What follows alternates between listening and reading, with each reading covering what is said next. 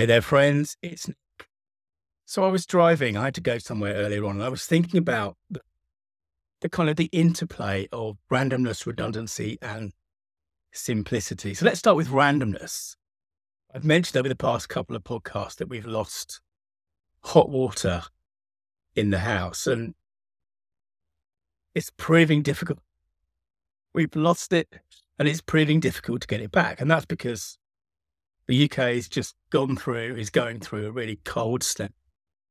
And plumbers are like overwhelmed, and they're overwhelmed because the pipes have been freezing and thawing, and there's leaks everywhere and all of this kind of stuff.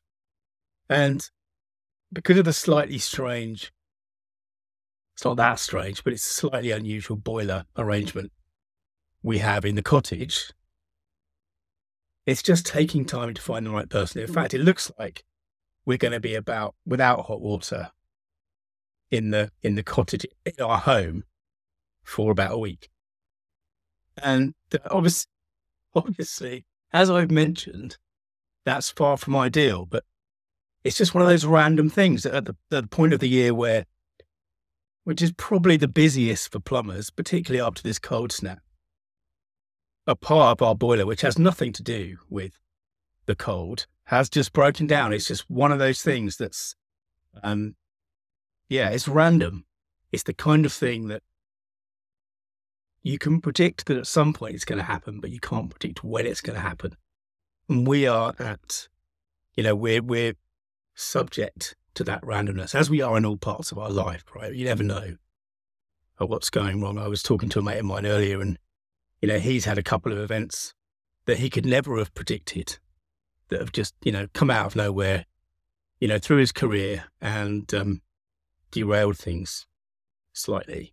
And that's where I am with my hot water. I'm derailed. I'm waiting the plumber to come in a week's time. But that's the random side. The redundancy is that where I'm talking to you now, which is the little cottage next to where I live, I also have heating. I also have hot water. And what we have here then is a redundant system. If we need to, which we obviously do, we can come in here, we can get hot water, we can take a shower or a bath or whatever it is and keep ourselves clean. So we have a redundant system, and that system in the little office cottage where I'm speaking to you now is powered by gas.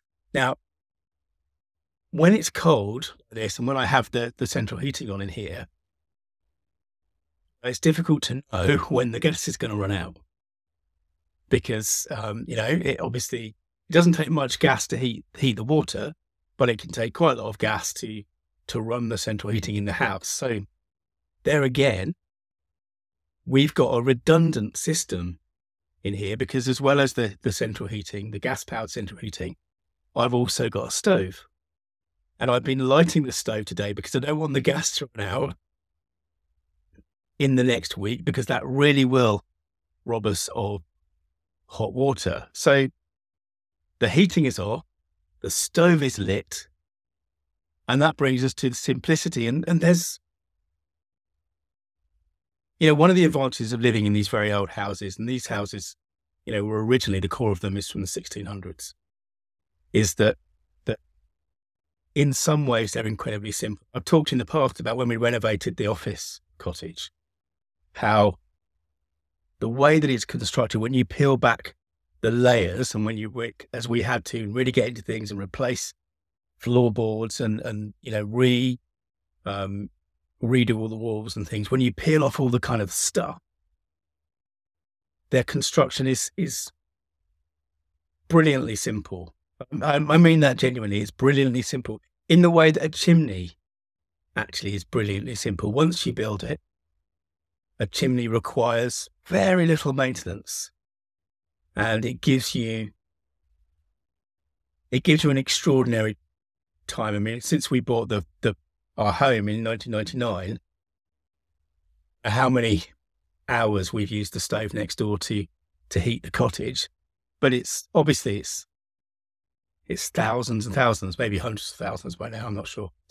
But the same is true here in the office. To save the gas, to save the heating, I can switch to using the stove and the wood outside to heat the house. And I can do that because we have redundancy, not just with the heating, not just with the stoves, but with the wood, because we've got plenty of wood outside, and this is part of what I've talked about before. And it was particularly true with the agency, when I ran the agency. I've talked before about the value of keeping that kind of float, that amount of money in the bank. And it, it varied over the years, but it was usually I had in the bank between 6 and 8 months worth of running costs. And a lot of businesses would have done something more complicated with that. They would have somehow invested it or, leveraged it out to make more money. And there were plenty of people offering me opportunities, whether I trusted them or not, to do that. But for me, the kind of the comfort of that backup, that redundancy, we'll call it, and the simplicity of that, like the simplicity of the stove. I mean, I know that when the water goes out, we can collect water from the rain butts, the water butts outside. When the electricity goes out, as it does here occasionally, we know that we can still heat the house. We can still make a cup of tea on the stove. We can still cook. Actually, it's perfectly possible to cook on these wood burning stoves. And I love the idea that what actually could have been a bit of a disaster, not having any hot water for a week, is something that we can adapt to. And the reason we can adapt to it is because